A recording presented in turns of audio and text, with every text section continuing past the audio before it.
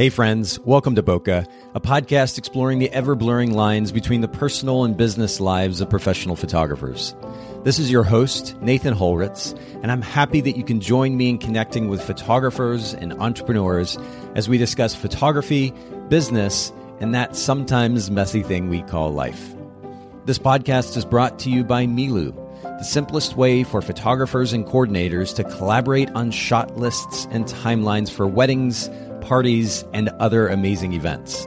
Visit Miilu, MIILU.com. This podcast is also brought to you by Photographers Edit, custom image editing for the professional photographer. Visit photographersedit.com. All right, Bokeh podcast listeners, we are back for another episode and with a brand new guest, and actually a brand new, Vanessa, I'm going to go ahead and call you a friend of mine. I consider, unless you're just a total jerk to me, I would generally consider anyone, even if I've just met you, a friend. So I'm going to call you a friend. Thank you for making time for the Bokeh podcast community today. I'm really excited to be here, and I was really pleased to meet you at United this year. And I have to say, Nathan, one of the things that I noticed the first moment I met you, in fact, it was before I even knew who you were, actually just a random person at the event, was just the way that the photographers I was with connected with you and the way that you handled their discussion and made them feel heard and connected.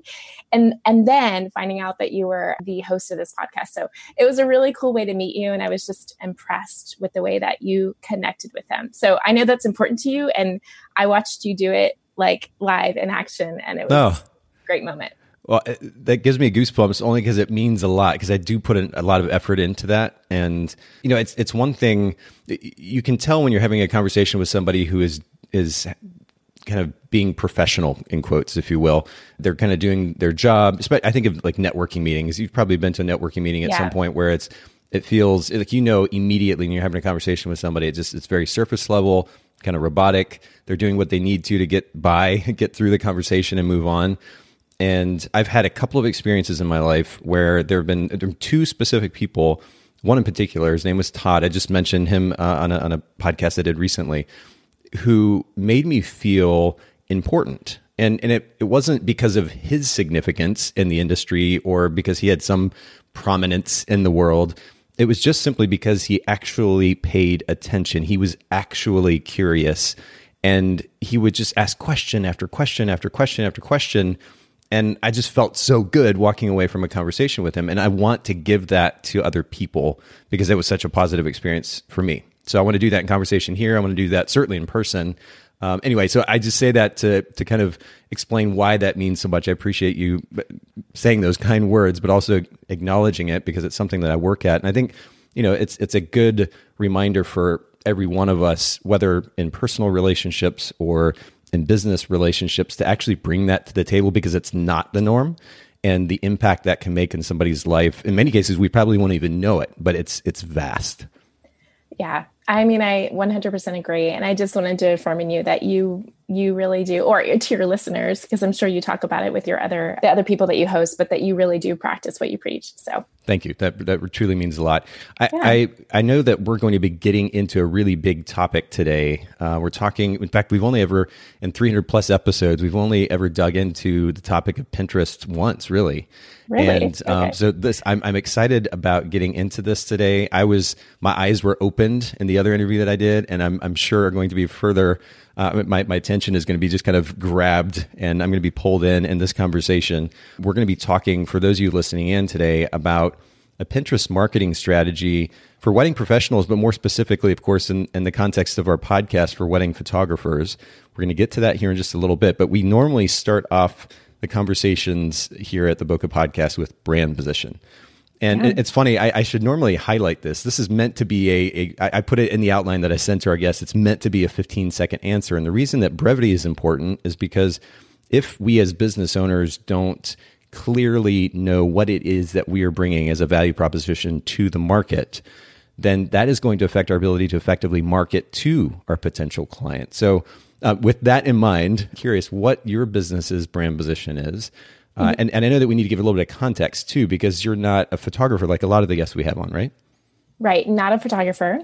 So I like to say that I help creative small businesses and specifically the wedding industry, as I've started to market with you more, craft traffic generating Pinterest marketing strategies so that you can spend less time marketing your business and more time on your unique creative work.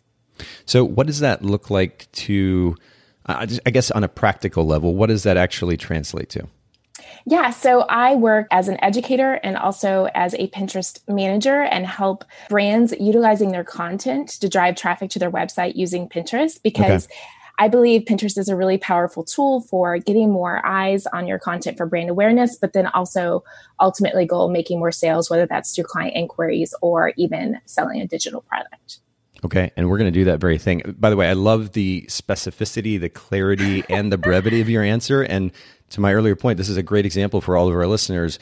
If you, as a photographer, a photography business owner, are not just absolutely and definitely sure what kind of hill you represent in your market, the hill that you're standing on, the idea or the ideal that you're representing, and ultimately the value proposition that you're bringing to a potential client, how you're going to make their life better, with this kind of clarity, then it's time to take a step back, especially during a slower season that's coming up, and think about that so that you can clearly articulate it, which will then translate to more easily marketing to your potential market. So I'll leave it at that because I know we spend a lot of time on this topic many times, but I really appreciate the specificity and the clarity there, Vanessa. Let me jump to the next question, though. You have been in business now, how many years actually? 3.5. 3.5. Okay, so relatively new to the game, which is an interesting perspective. What has been so far the biggest lesson that you've learned as a business owner? Yeah, well, I think it relates to your previous comment, which is my favorite piece of advice is to niche down as early as possible and to focus on what is essential to your business and moves the needle forward. So what is making your money? So I believe that in my own experience that niching and becoming an expert on one thing has really been the fastest path, not only to client inquiries, like people know when they think Pinterest, they might associate that with me in this particular crew. I mean, there are a lot of wonderful Pinterest managers, but then also it's allowed me to simplify my business systems because I only do one thing. Yes. I have multiple workflows within this one thing of Pinterest management, but I know exactly the path to take. So if you're doing too many things and have your hands in too many things, it can really complicate your systems and also just take you more time to do those things. I love that. And I love actually having somebody on the podcast that is kind of mirroring the thought processes that I communicate. Because it's one thing for me as the podcast host to talk about these ideas. It's another thing for us to have a guest on that says, you know what, actually, Nate may talk about this all the time and it's easy for him to do that, but this actually is an applicable principle. And I love how you articulate the fact that knowing exactly what it is that you are offering to the market, it acts as a filter, right? You know, this is what it is that I'm taking to market. Because that is my goal, I'm able to filter out anything that's irrelevant and I'm able to focus in on what matters to that end goal. Yeah. And I think it can be scary for people to consider niching because they believe they're going to be turning away business. But I believe that you can niche within a niche. So for example, Pinterest management or Pinterest content, there's so many different categories of Pinterest that I don't work with and that I turn away, like food. I don't work with food counts. I don't work with beauty, or I don't work with there's various other types of things that I don't work with. And so even niching within my niche has not hurt my business. In fact, there's always inquiries that I have to turn away because I may not have the time. So I know that people have a lot of a fear around that, but I'd really consider all the people out there who need your services and how much you can really take on. Well, and you talk about fear, and this has been something kind of front of mind for me in the last year in particular, I guess, is the reality about fear is that it indicates in many cases a lack of knowledge. And I think that a lot of times photographers, and I've certainly been guilty of this as a business owner, photographer or otherwise, I wasn't aware of the market as much as I should have been to be able to actually attach numbers to the market. So when we're talking about niching down, the assumption there, and if it's not an assumption, the recommendation to our listeners would be do a little bit of market research. Be aware of, first of all, where other businesses, what their brand positions are, so that you're not just copying and pasting what they're doing.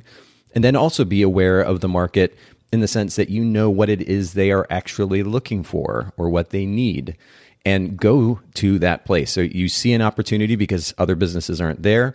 that same opportunity also is in line with what market is looking for and is not provided by a service in the area, you're able to go there. And so when you niche down, you know that there's actually business there. You're not just kind of guessing at an idea based on how you feel that day, but you're actually going where there's a need. Simultaneously niching down, to your point, Vanessa, is enables you to kind of simplify your life, to really focus in. It means more efficient workflow. It means more free time on the other side of all of that. I think it's just a great way to go about doing business. And so I'm glad that you highlight this. Yeah, no, I will say that some of it hasn't been completely intentional, but even within my own field, I'm working with a lot of wedding pros, also home decor. And there really wasn't someone speaking to wedding professionals about Pinterest, which is crazy when you think about it. And so I just kind of found my way in there. But like, even looking back, I've been married for 12, 13 years, I forget the number, looking back to my own wedding planning process and how much value I placed on my wedding photography. And when I look at the amount I paid my wedding photographer, who was good, like that was a lot back then. It would be so much now. Yeah. But I just really valued my wedding and my photography. And it's funny that I've found my way into business and working with wedding photographers. So I like that kind of combination of my past with my current business. Well, and you mentioned the significance of time when it comes to that specificity. So it's a great segue for my next question, which has to do with finding free time, especially with a family and then running a business, managing all of that and kind of being able to breathe at the end of the day, make sure that you're giving enough time to the significant people in your life, and then effectively running and building a business. This can be a challenge. So is there an idea, a principle, concept that enables you to have time at the end of the day for these things, kind of despite being a business owner? Yeah, well, your readers or your listeners may not know that I am a busy mom to 3 kids. I'm also a homeschooler, and I was talking to Nathan about this before we started recording, but we have moved multiple times across the country in the last 2 years. And from a business perspective, the growth of my business, most of it has happened in the last 18 months, which is crazy when you consider the responsibilities in my life. But I feel like free time doesn't just drop in my lap. I really have to plan for it and plan for rest and breaks. So as a general rule, my husband and I don't work evenings, and building those boundaries around ourselves in the evening allows us to really focus on the time available to us for work. And so for me, my work is batched. And so one of my favorite things to do is a daily planner. I use a physical planner as well as like digital for like appointments that I don't want to miss, like podcasts. And by batching my work per day, so Monday, I have a list of things that I do every Monday and Tuesday and so on. I know exactly what I need to do when I open up that planner and when I have my work time when my kids are at childcare. So it's really important to plan for your day and not just sit down and say, hey, it's work time. What am I going to do? So for me, that's been really important, but then also making sure that I schedule in those breaks, because if I don't, honestly, it's like a train. It'll just keep going until I'm burnt out and I need to quit. Yeah, it's easy to jump on that train and just like kind of lose control. The train is going 100 miles an hour and you're just on it. And then suddenly, boom, you hit rock bottom because you're just totally burnt out. So that proactive mindset when it comes to the way that you're managing your work, creating boundaries, batching, this is kind of a theme that has come up in many of the conversations that I've had in the podcast. And for those of you listening in, if you're hearing this and you're not applying some of these principles, this is the day. Make some of those changes. And to that point, Vanessa, what does it look like to cut off work for the evening? And also, there's this kind of sense of FOMO that a lot of people have if they don't respond to the email when it comes in immediately, that's somehow going to affect their brand reputation, their ability to be able to get business. What would your response be to that? It kind of goes back to that fear of niching down. I think there's a lot of assumptions we make as business owners if we don't reply to that inquiry right away, or if we don't move on something right away. And I don't believe that anymore. I think one of the tools that you can use to be, if you get an inquiry in the evening and you want to make sure that it gets out, is sometimes if it's really important to me, or I know I have a busy thing going on the next day, I will just write it at the top of my planner. It's the first thing I'm going to work on. Or I will begin the draft and then finish it the next day. Or if I'm going to be traveling, I might use something like Boomerang, or now Google has a built-in scheduler. But I want my clients to know that I have certain physical boundaries on my time. And I think people really respect that. And I think that that comes off as professional, and people want confidence that they're working with a professional. So I just don't worry about those things anymore. And I do make time to respond within 24 hours. That's important to me.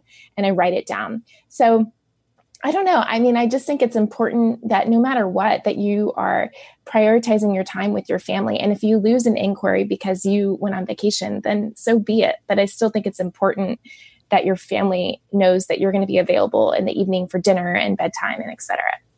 That's great. That's really wonderful. Talk to me about, it seems as though you've moved pretty quickly as a business owner. And in order to do that, you have to have some knowledge base, right? I think the flip side of this conversation, people are like, how do you know, to me, say, how do you know so much? Or how did you do this and that? I'm like, Google. I get really good at Google because there's a lot of information out there. You Google it, you learn how to do it, you make it happen, and then you kind of learn as you go. But all that to say, there are certainly a millions of resources out there. I've found a lot of value in books, podcasts as well, audiobooks. Are there particular resources that come to mind, even just one or two, that have made a big impact for you as a relatively new business owner? Yeah, I had a hard time narrowing it down to two. I mentioned this earlier, but a book called Essentialism by Greg McKeown. Yeah. Because as a mompreneur, I'm already limited by time. I just don't have time to pursue all the little things in my head that I want to do. I know that I can't.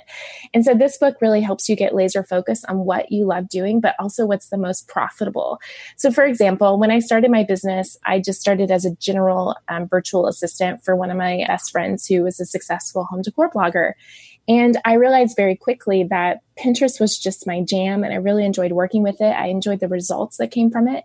So instead of taking on more clients to do all the other social media or administrative tasks, I realized this was what was most profitable. This is what people really wanted. It was a specialty that a lot of people didn't understand, so they couldn't outsource as easily.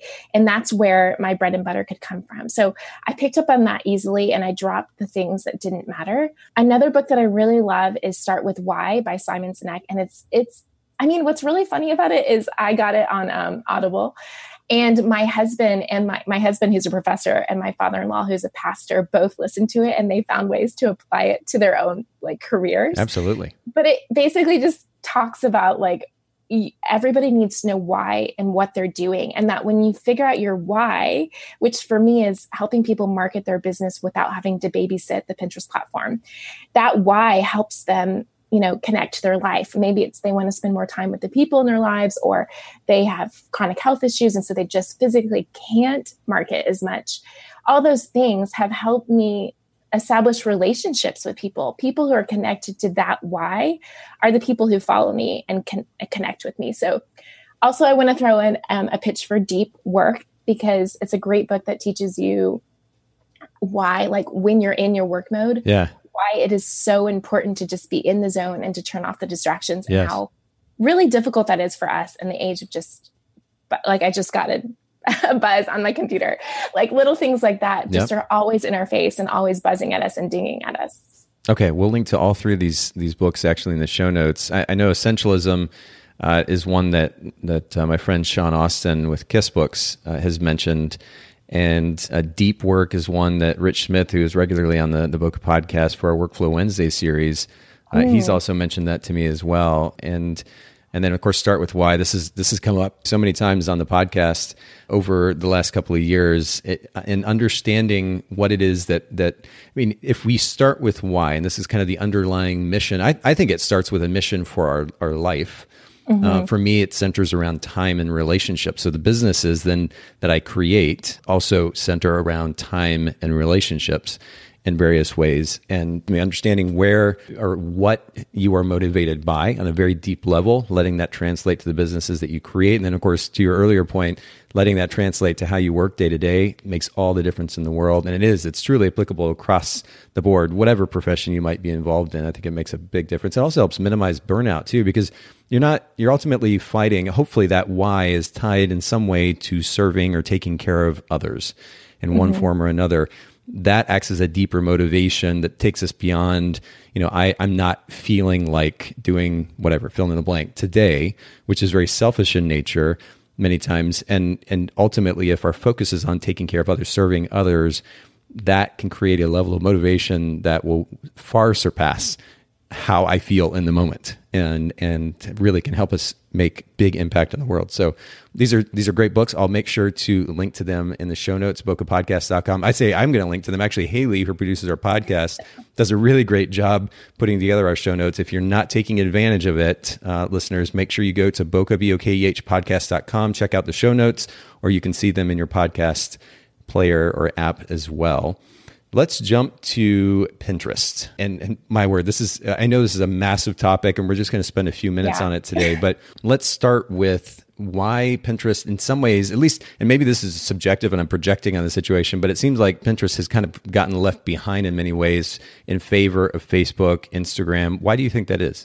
Well, I actually want to flip the microphone to you, because I would love to know why you subjectively think that Pinterest is getting left behind before I answer. Is that okay? Sure. Yeah, absolutely. No, I love that. And I think it is a perception thing. I see the traffic to Facebook and Instagram because it seems like it is most commonly used across the board, number one. Facebook is an ad platform, of course, Facebook, Instagram, because really they're integrated.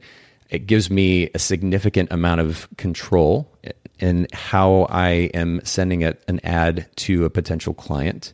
I really love that as well. And then I also tend to kind of play by the 80-20 rule. So I go where I can get the most done for the least effort. And I put least in quotes there. I'm not meaning to be lazy. I just want to work efficiently because I also have a limited amount of time. So I guess those are pretty significant factors for me when I'm looking at the topic. Okay, so I can respond and say the same thing about Pinterest, and that I believe it's a really efficient marketing tool. But to answer why I believe it's getting left behind is I think it gets left behind in the same ways that blogging and search engine optimization get left behind. It's not as intuitive for people. Okay. And content marketing can be really time intensive, like writing a blog post or creating a video versus just posting an image, which as photographers, you guys have like thousands of those, right? A lot of people outside of the photography world don't have that problem, or they do have that problem. They don't have the images. So I think for photographers specifically, it's just more intensive to blog. You mean we have to actually make an effort sometimes? Yeah. But I think you guys are struggling with, what to write in the caption. I do as well. That's difficult, right? Yep. But you have bazillion images that you can use. The other thing is I don't think that Pinterest is perceived as a very linear strategy. So we're talking about the organic. Obviously, with ads, you can deliver them to certain people, but there's a lot of money behind that. And I assume there's people in your audience who aren't ready to back up their business with ads, and that's understandable. But Pinterest is not seen as linear. So Instagram, it's like one post at a time, one foot in front of the other. You've one and done, and then you move on. Pinterest is much more like a web, like a spider web, where you are pinning your content to multiple different places. And that can feel really confusing to people and they don't know where to start. So, but in my tools, I teach people how to create workflows that seem more linear and make it easier. So I think for me, the reason why it's left behind is I think a lot of people know intuitively that Pinterest is where they should be focusing on for their brides and I guess their grooms. But I think people are just confused and afraid. And so they just don't do it. There's just a barrier there. And so I'm trying to help bridge that barrier.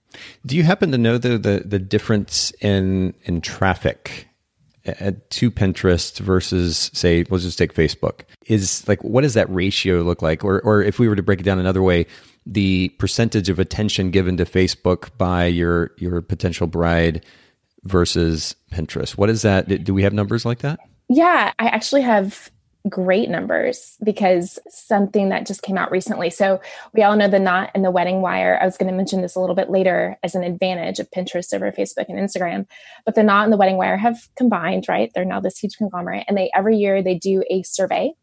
And on that survey, they talked about all different things and how people plan their weddings. But one of the stats that just came out was 64%. And remember, who they're surveying are their more modern brides. Like they're not, these are people who are actually planning weddings now. 64% used Pinterest for inspiration. In fact, in this little chart that they had, there was no other social media platform listed. It didn't talk about Instagram. It didn't talk about Facebook. It was just talking about the technology that they use to plan their wedding. So even in this survey, it was like, they used the knot.com wedding websites. There was something else. And then Pinterest. Like the conversation was only really involving Pinterest for wedding planning. So I thought that was really interesting.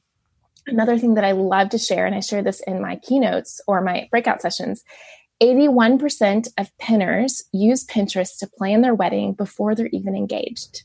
So these are people who haven't even met Mr. or Mrs. Right yet and don't even have a ring on that finger, and they're using Pinterest for ideas. And so those are two powerful pieces of data, and there are more. Weddings are a huge, huge piece of content on Pinterest. I think there's something like 80 million wedding pins or something like that. Oh, wow. There are a lot. I'm going to get that stat for you. I have it on one of my sheets. But we know that brides are using it. They're bringing you ideas on Pinterest probably when they meet with you. They have board ideas. So I think people know this intuitively. Again, I just think the barrier is high. Another thing that I want to point out is I often hear from other photographers that their Instagram DM and inquiries are waning, and that a lot of their engagement on Instagram is from other photographers who obviously aren't booking their services. Yeah. Good for you if you are a podcast, right, for photographers or an educator for photographers, because we know they're there.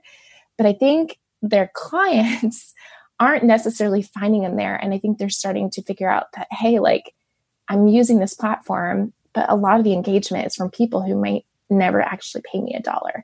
So that's what I've heard. I don't know if you agree with that. Well, no. I'm going to defer to you as the professional here. And again, my assumption I'm sure at least partially has to do with the fact that I'm not, number one, I'm not an active Pinterest user. And two, I'm no longer a wedding photographer. I shot weddings for over a decade, but now I am focused on the photography industry. And you just, outside of the occasional conversation about Pinterest as like you pointed out, a source of inspiration for clients, I don't hear a lot of conversation around it. I hear a lot of conversation around Facebook marketing, potentially Instagram marketing, how to use the platforms in your social media strategy, but I just don't hear as much about Pinterest. But it's interesting to note that, and in fact, this is a great segue then to, my next question, which you alluded to, 3 of the biggest advantages of Pinterest over Facebook and Instagram. You're pointing out that Pinterest, number one, is a platform that can actually be used for planning. Is that what you're suggesting the advantage is? No, well, I think the biggest advantage is traffic generation. So let's just focus on, you talked about the comparison of traffic percentage-wise of Facebook, YouTube and Instagram and Pinterest. And I wish I'd brought that number to you. But traffic generation, if you're using Pinterest effectively, it will far outweigh any traffic you get from Facebook and Instagram. I work with home decor bloggers who have over 100,000 followers on Instagram, and also with photographers who maybe have or they might have 10 or 20,000 followers. 80%, 90% of their traffic from social media platforms is coming from Pinterest. In my own business, 50% of my traffic might come from Pinterest and a somewhat equal amount from SEO. But what's really cool about Pinterest and SEO is they actually work really well together. Every time you create that blog, you're not just creating it for Pinterest, you're also creating it for search engines. In the last month, I've received really well-known people who have really large audiences who found me on Google through a blog post and wanted to book my services. And so I get inquiries from Instagram as well. So I'm not saying that it doesn't happen, but I do think that people forget that search engines and optimizing those blog posts for Pinterest also work really well for search engines. So traffic generation is really important, specifically evergreen traffic generation. So evergreen means you're getting traffic to your website for something that you maybe posted a year ago or 2 years ago. This happens all the time. If you post something on Instagram or Facebook it's going to get buried. No one is going to have access to the link, right? Because it's just going to get buried in your feed. Pinterest can lead traffic to something that you published multiple years ago and still bring in leads and inquiries. So if you did your dream wedding and it was a really luxury wedding and you want to book more of those, you can still get traffic to that luxury wedding. So those potential inquiries come in and see that and then book you. So that is a huge advantage of Pinterest over any of the Facebook and Instagram crowds. Second is brand awareness and discovery. So I like to say that people come onto Pinterest, they're not looking for an exact thing. So if you want to buy tennis shoes and you know you want Nike tennis shoes, you want Jordans, if you want that, you're not going to Pinterest, you're going to Zappos or Amazon. You're buying it directly from, because you know exactly what to search for. Pinterest is the place that you go for discovery. And so if you're looking for modern tennis shoes or whatever, I don't know what to call it. I'm actually not a very athletic person. You're going to search for that keyword in the Pinterest platform. So if you live in Chattanooga, Tennessee, and you're looking for a Chattanooga wedding venue, and you don't know anything about wedding venues in the area, you go to Pinterest and you put Chattanooga wedding venue. And on that, the results are going to display wedding venues. But if you're a photographer, you have an opportunity to have a pin about a wedding venue. I wish I knew Chattanooga better. I could list one. And you could have that wedding venue. Person clicks over to your website and they're like, that's the place I want to get married. And that is the photographer I want to work with. Boom. You made those inquiries. Maybe they're not even engaged yet and they save it to a board. But guess what happens? The first thing they do when they get engaged, they probably find their venue and then they probably find their photographer. So it's great for brand awareness because sometimes people just don't even know what to search. We assume that people know the best venues in our area, but honestly, a lot of people have only planned a wedding once, and so they just don't know. So those are my big advantages. I mean, I can give you the other thing, which is about how 81% of those pinners are planning their wedding on Pinterest before they're engaged. And then also just that we know from the Knot and Wedding Wire that 64% of those brides and grooms are using Pinterest for their wedding planning. So, yeah, which is interesting too, because I was thinking as you were talking that Instagram and Facebook, and maybe this is an oversimplification, but it seems as though, especially with Instagram, where you're just kind of almost mindlessly scrolling and occasionally double tapping, it's a form of entertainment or distraction. Whereas Pinterest, in contrast, is a place that a potential bride is going to go to actively not only look for inspiration, but innate to that process of looking. If the photographer is using the platform right, they're going to be able to also find the people associated with what they think looks amazing. Yeah, it's a visual search discovery engine. Pinterest is very happy for people to click off their platform onto a website. They encourage that. They also encourage you to create good content. So if you're not creating good content, they don't prioritize you in the feed. Instagram and Facebook don't want you to come off their consumption platforms. It was just something that just got into my mind. And, you and I you've been in business for over a decade, it sounds like, me 3.5 years. We're smart about the platforms. We know how they work and we know what we're doing. Most people don't know what they're doing when they're on Instagram. They don't know how things work. Unless you're just a super savvy millennial 18-year-old, you don't know how things work. You don't know what you're supposed to do. That's why we use call to actions and things like that. And Pinterest makes it easy because you just have to tap on the pin and then it takes you to your website. So I just think that we assume that people know that we're supposed to be marketing to them on Pinterest or on Instagram. I don't think people are not smart. It's not the right word. They're just not as savvy and intentionally thinking about the way that we are. Well, I mean, this has already been extremely compelling and it's quite fascinating. If I was a wedding photographer and I wasn't spending time on Pinterest, I'd be going today to begin kind of setting that up and certainly taking advantage of some of the other resources that you offer. And we'll talk about that here in just a little bit.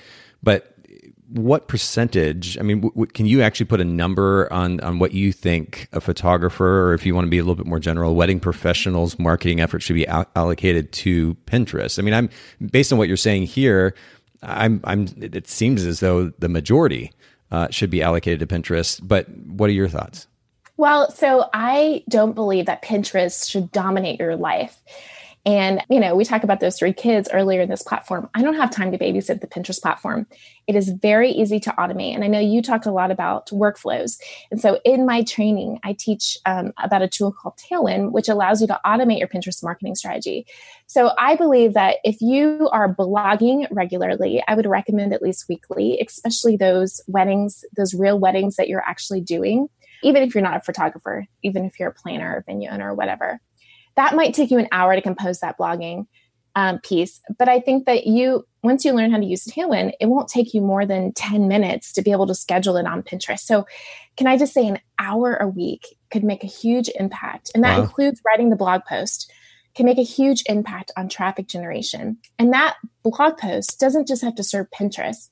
It serves search engine optimization. It serves Instagram. It allows you to take what you blogged about and talk about it on Instagram stories. If you are an educator, or maybe you're just using YouTube, which good for you. I use it, but it's hard. It is time consuming. You can YouTube about it. You can TikTok about it. So don't take that one piece of content that you created and leave it just for Pinterest. Like, maximize it for all the platforms so that you don't see it just going towards one place. So I think an hour a week is plenty, especially if you have a good workflow with your blogs, and hopefully you guys teach that. Like, it really doesn't have to consume your life. So hour a week, it can become one of your biggest traffic generators. You can set up a queue on Tailwind. If you want to go on vacation, you don't have to babysit it. It's going and pinning all the time for you. You're not doing it manually on the platform. By the way, you mentioned babysit again, and I liked the statement that you made earlier about what you do even better than your original brand position. It was even simpler and more straightforward. You enable photographers to create a Pinterest marketing strategy that doesn't require babysitting the platform. I think like that resonated with me even more, especially when we're talking about saving time. I really love that idea. But really, that's a great segue into my next question, which the first steps of a Pinterest marketing strategy. And the reason that I want to emphasize first here is because, again, we're talking about a pretty big topic here in Pinterest marketing. Certainly, you have further education on your site. By the way, for anybody listening in, it's Vanessa, VANESSA, Kynes, KYNES.com, and we'll link to that in the show notes. But I want to at least give kind of an introduction to a Pinterest marketing strategy for our listeners so that they can walk away and immediately begin to put a plan into place. What would you say are the first few steps that a photographer needs to take in order to begin creating a marketing strategy on Pinterest? Okay, so let me just give the caveat. Sure. I hear you, listener. I know you're confused, and I know you're feeling like overwhelmed by Pinterest, and I know that that's hard. And I think these first 3 steps will be the hardest steps that you take. And once you get through them, it'll become a lot easier. So I have to say that because I know it really overwhelms people. Sure. Yeah. The number one thing that you need to do is to optimize your Pinterest profile. And so I know a lot of people have Pinterest profiles, but they're not business accounts. It's in the terms of service. You have to have a business account if you're using it for business purposes. Super easy to do. And I would recommend for most people, especially if you've been using it in some business capacity, maybe you've pinned your weddings in the past, is just to switch over to a business account instead of starting a fresh new account. So that's number one. And you want to make sure that you have a good feel for what your keywords should be. Many of you are location-based businesses, and so you need to utilize those location-based keywords. So just for example, I grew up in Dallas. So Dallas wedding venue, Dallas wedding photographer. Those are 2 really hot keywords that you can utilize in your profile. So you want to utilize the location. If you're a location-based business in your profile setting, you want to use it in your name. So if I was a photographer, I'd say Vanessa Kynes Photography, a little bar, it's called a pipe. Dallas wedding photographer. I want that in my name. In my profile, I could say, I serve brides in the Dallas and Fort Worth area who want a timeless, light and airy, I don't know, just coming up with some keywords, wedding of moments, intimate moments, something like that. You can put your UVP in that profile. So you really just need to make that conversion. And then you need to start doing some keyword research. The easiest way to do this is, so this is step number 2, is to just go into the Pinterest platform and start searching, starting with your location likely, and the second word wedding, and start writing down or copying and pasting those words into some kind of document, like a Trello doc or a Google Doc, like Dallas wedding. So maybe you are a luxury Dallas wedding photographer and you want to repel affordable or budget brides. So you want to use words like luxury or downtown or fine art photography or film photographer. Get a good grip on your keywords. And you maybe have already done this exercise through search engine optimization. So those are really helpful places to start too. So when you say, you mentioned optimizing the profile, converting it to a business account, and thinking very strategically about your keywords. When you say start searching as the second step, you're essentially testing out those keywords, the results that come up as a result of those search terms? what you're doing is you need a that's the hard thing about Pinterest is that you almost have to dive straight into search engine optimization or keyword research right away.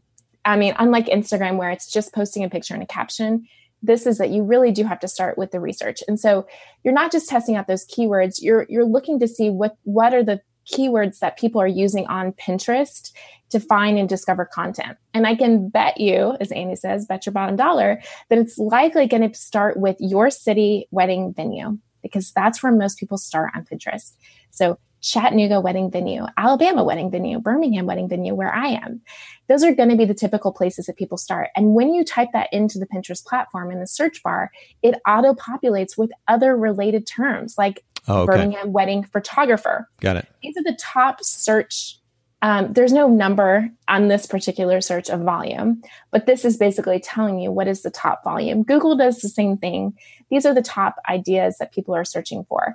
When you click enter on Dallas wedding venue, it's going to have sub keywords below it, like luxury, affordable, rustic, barn, modern. Pick the keywords that reflect your brand. Take a look and audit at the pins that show up in results and say, hey, like what's showing up? What venues are most popular? And do you shoot at those? Do you have content that you've created at those venues? Go ahead and create a blog post, or if you have one, go ahead and optimize it for Pinterest. And so basically what you're doing is you're just trying to take an audit of the big keywords that people are using. And it's likely going to be the wedding venue in your area, to be honest. But is there like, when you go about this process, do you also, you alluded to Google, Instagram does something similar with hashtags, and you can see the search results, the number of search results for that particular hashtag. Is it really smart to actually use what's most common, or do you have to also kind of go, like almost like we talked about with brand position earlier, kind of go the opposite direction and make sure you're not just simply using the same keywords that everybody else is using, which means that your search result as a company gets kind of lost in the mix? Well, I mean, you have to use the words that people are searching. Okay. And so remember that Pinterest is much more top level funnel and people aren't quite as specific yet. But the way that I believe that you can create the long tail keyword is not just Dallas wedding venue, but luxury Dallas wedding venue. That's 4 keywords that are going to define who you are. And so taking it beyond those 2 keywords like Dallas wedding, or I guess Dallas wedding venue is 3 keywords, by adding a qualifying keyword that really defines what you do and is a little bit more related to your UVP, that will take you one level deeper. But by using those other 3 keywords, you still potentially can show up in search. The way that I think you can get more specific as a wedding photographer is listing specific venues. So, for example, in Dallas, there's this famous Dallas Arboretum. It's an outdoor wedding venue. Using the Dallas Arboretum as a keyword in your pin descriptions helps narrow down the search, if that makes sense. People looking for that particular venue and examples of it and people who can shoot at that venue. So you're kind of just beginning your top level to optimize your profile. You do want to use some of those top level keywords because we want to send strong signals to Pinterest what you're about, where you're located, and what type of content you create. And we really want them to know that you are a wedding photographer in Dallas who creates wedding content specifically. Okay. So the initial optimization is picking keywords that ultimately describe, as you were saying, your UVP, your unique value proposition for that market. But then you can start using the search engine there on Pinterest in order to further refine the keywords that you're using as part of your marketing strategy there on the platform. Right. So if you create a blog post about a specific venue, your pin description, so this is the little description, that little paragraph that goes with your pin when it travels around on the platform, that's super important. And that's where you can be really specific. So you can list the name of the venue. You can list the colors of the wedding. You can talk about how it was a modern luxury wedding or a light and airy wedding with pink, blush, navy, that kind of thing in there. So that's where you get really specific. And that Pinterest description is really important because 80% of people will never see your profile. They will land on a pin through search and they will be clicking on that pin to your website. So that's when you're really specific with your keywords and trying to narrow down a bride. Got it. Okay. So then that second step is start searching. What's the third step and kind of beginning a marketing strategy for Pinterest? Then it's just creating fresh content regularly. So we talked about that, creating that blog post once a week and learning to automate it. the whole process using Tailwind. I manage 10 plus accounts on a regular basis. Plus I'll take on like audits or setup accounts. And I could not run my business without Tailwind. Yes, I am an educator for them. I don't get a kickback for being an educator. I'm an affiliate for them. But I really believe strongly in this tool, and it's really inexpensive. It's like $10 a month. So it's not much when you consider how much you'd have to pay a VA to manually pin and also just keep up with all the webs. Remember, we're not linearly pinning. We're kind of creating a web. So creating that fresh content. So I usually recommend, most photographers have some amount of blogs. Going into your Google Analytics, hopefully you have that set up, and looking to see what are your top 5 blogs that are getting search traffic. Start optimizing those for Pinterest and creating pins for those and getting them on the Pinterest platform using Tailwind.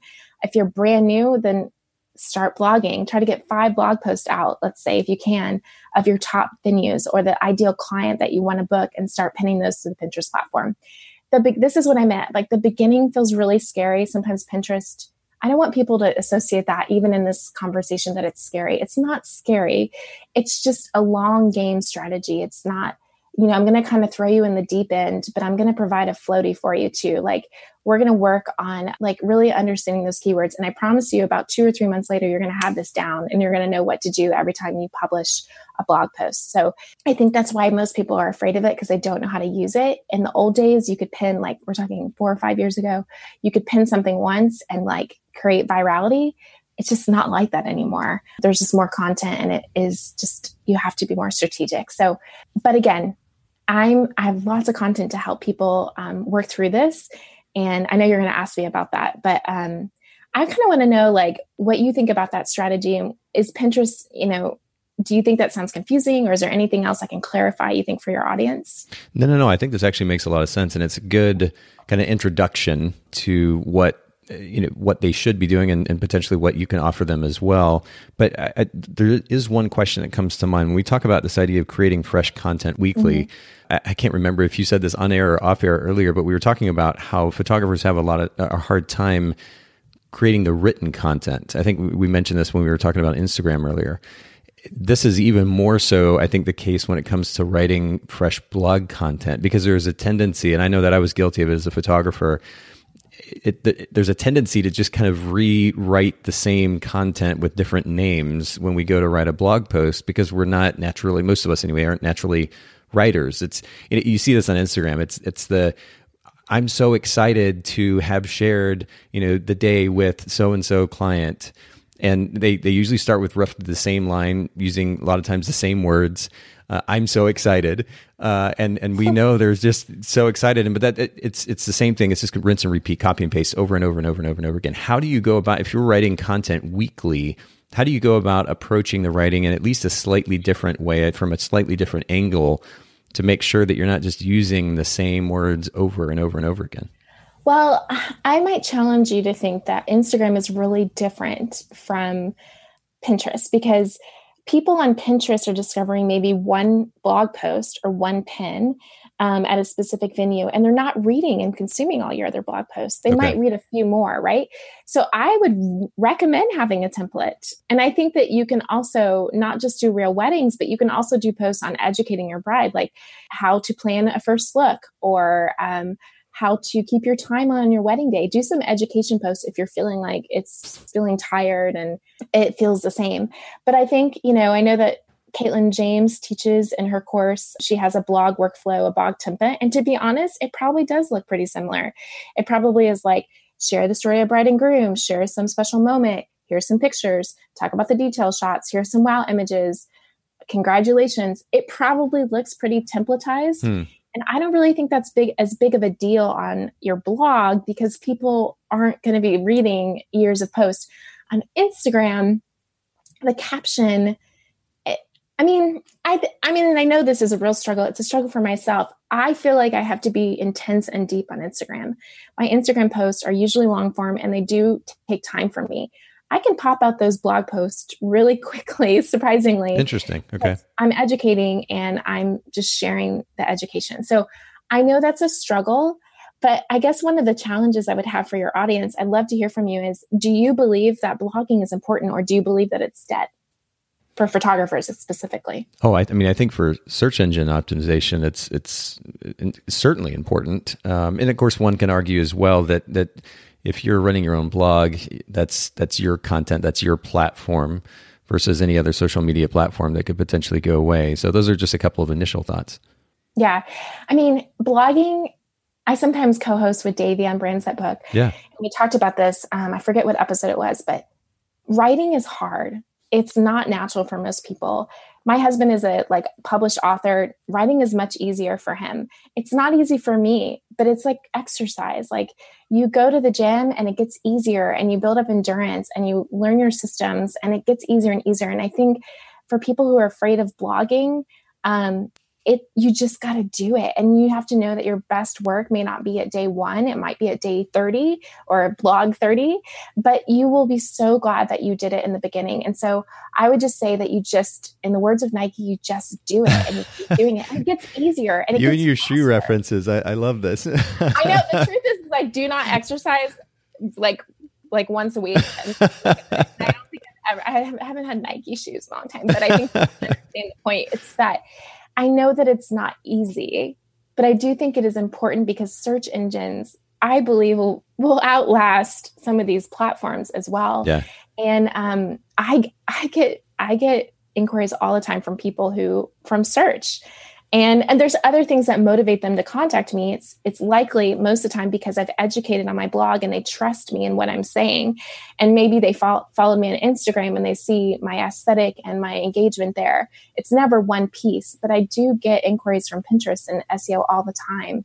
And I think you have to keep that in mind. Like SEO and your blog is much more long lasting than some of these other platforms. So just got to do it. Just got to do it. No, I love that. And that's, it's funny. I've been in business for myself now for, I guess it's coming up on close to 20 years.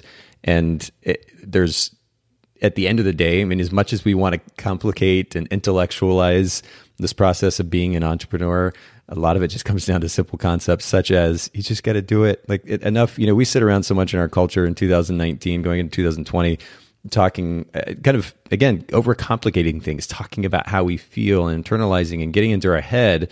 At the end of the day, sometimes you just got to do it. It doesn't matter how you feel about it. You just have to do it. And then you can build a certain momentum, certainly gain experience, develop a craft. And it can get easier, but we sometimes just need to do it. And I love that we're ending on that note. Will you share briefly with our listeners where they can learn a little bit more about some of the resources that you offer and how they can follow you online? Yeah. So VanessaKynes.com, I have a Pinterest startup guide. I have a specific blog post actually for photographers. So you could just search on my website, photographers. But I do want to point out, I'm going to be relaunching my Pin Progress course. And this course was actually designed with Caitlin James's business journey students in mind. And so there is a lot of content in there for photographers, wedding professionals. So it's really more suited for service-based businesses than maybe like a food business. Okay. And so if you really want to take Pinterest seriously in 2020, I would recommend that you look into that resource, and I'm happy to answer questions on it. Again, just like jumping into the deep end, or if you have a VA, they could take the course for you to manage your content. I'm also on Instagram and I'm super active in DMs. I love engaging with people there. So I'd love to hear from you. And my Instagram stories are very behind the scenes, like mom life and kind of like all the things that I teach about not having to babysit my marketing because I'm so busy in my world in my life is very true. So most recently sharing my kids' gift guide for what my kids wanted for Christmas this year. So if that interests you and you're a mom or you just want to know what it's like to be a mom business owner, that's what's going on Instagram. And I'd love to hear from you. Perfect. And we'll put all this information in the show notes for everybody listening in. Thank you again, Vanessa. I mean, this has been highly valuable. I really appreciate you making time for all of us. I had a great time talking with you and a great experience. Thanks for inviting me on. Thank you so much for listening to the Bokeh Podcast. Will you let us know what you thought by leaving a review of the podcast in the Apple Podcast app? And I'd love to hear from you personally with your thoughts about the podcast and suggestions about future topics and guests for the show. My email is nathan@photographersedit.com. The Bokeh Podcast is brought to you by Milu, the simplest way for photographers and coordinators to collaborate on shot lists and timelines for weddings, parties, and other amazing events. Visit Milu, This podcast is also brought to you by Photographers Edit, custom image editing for the professional photographer. Visit photographersedit.com.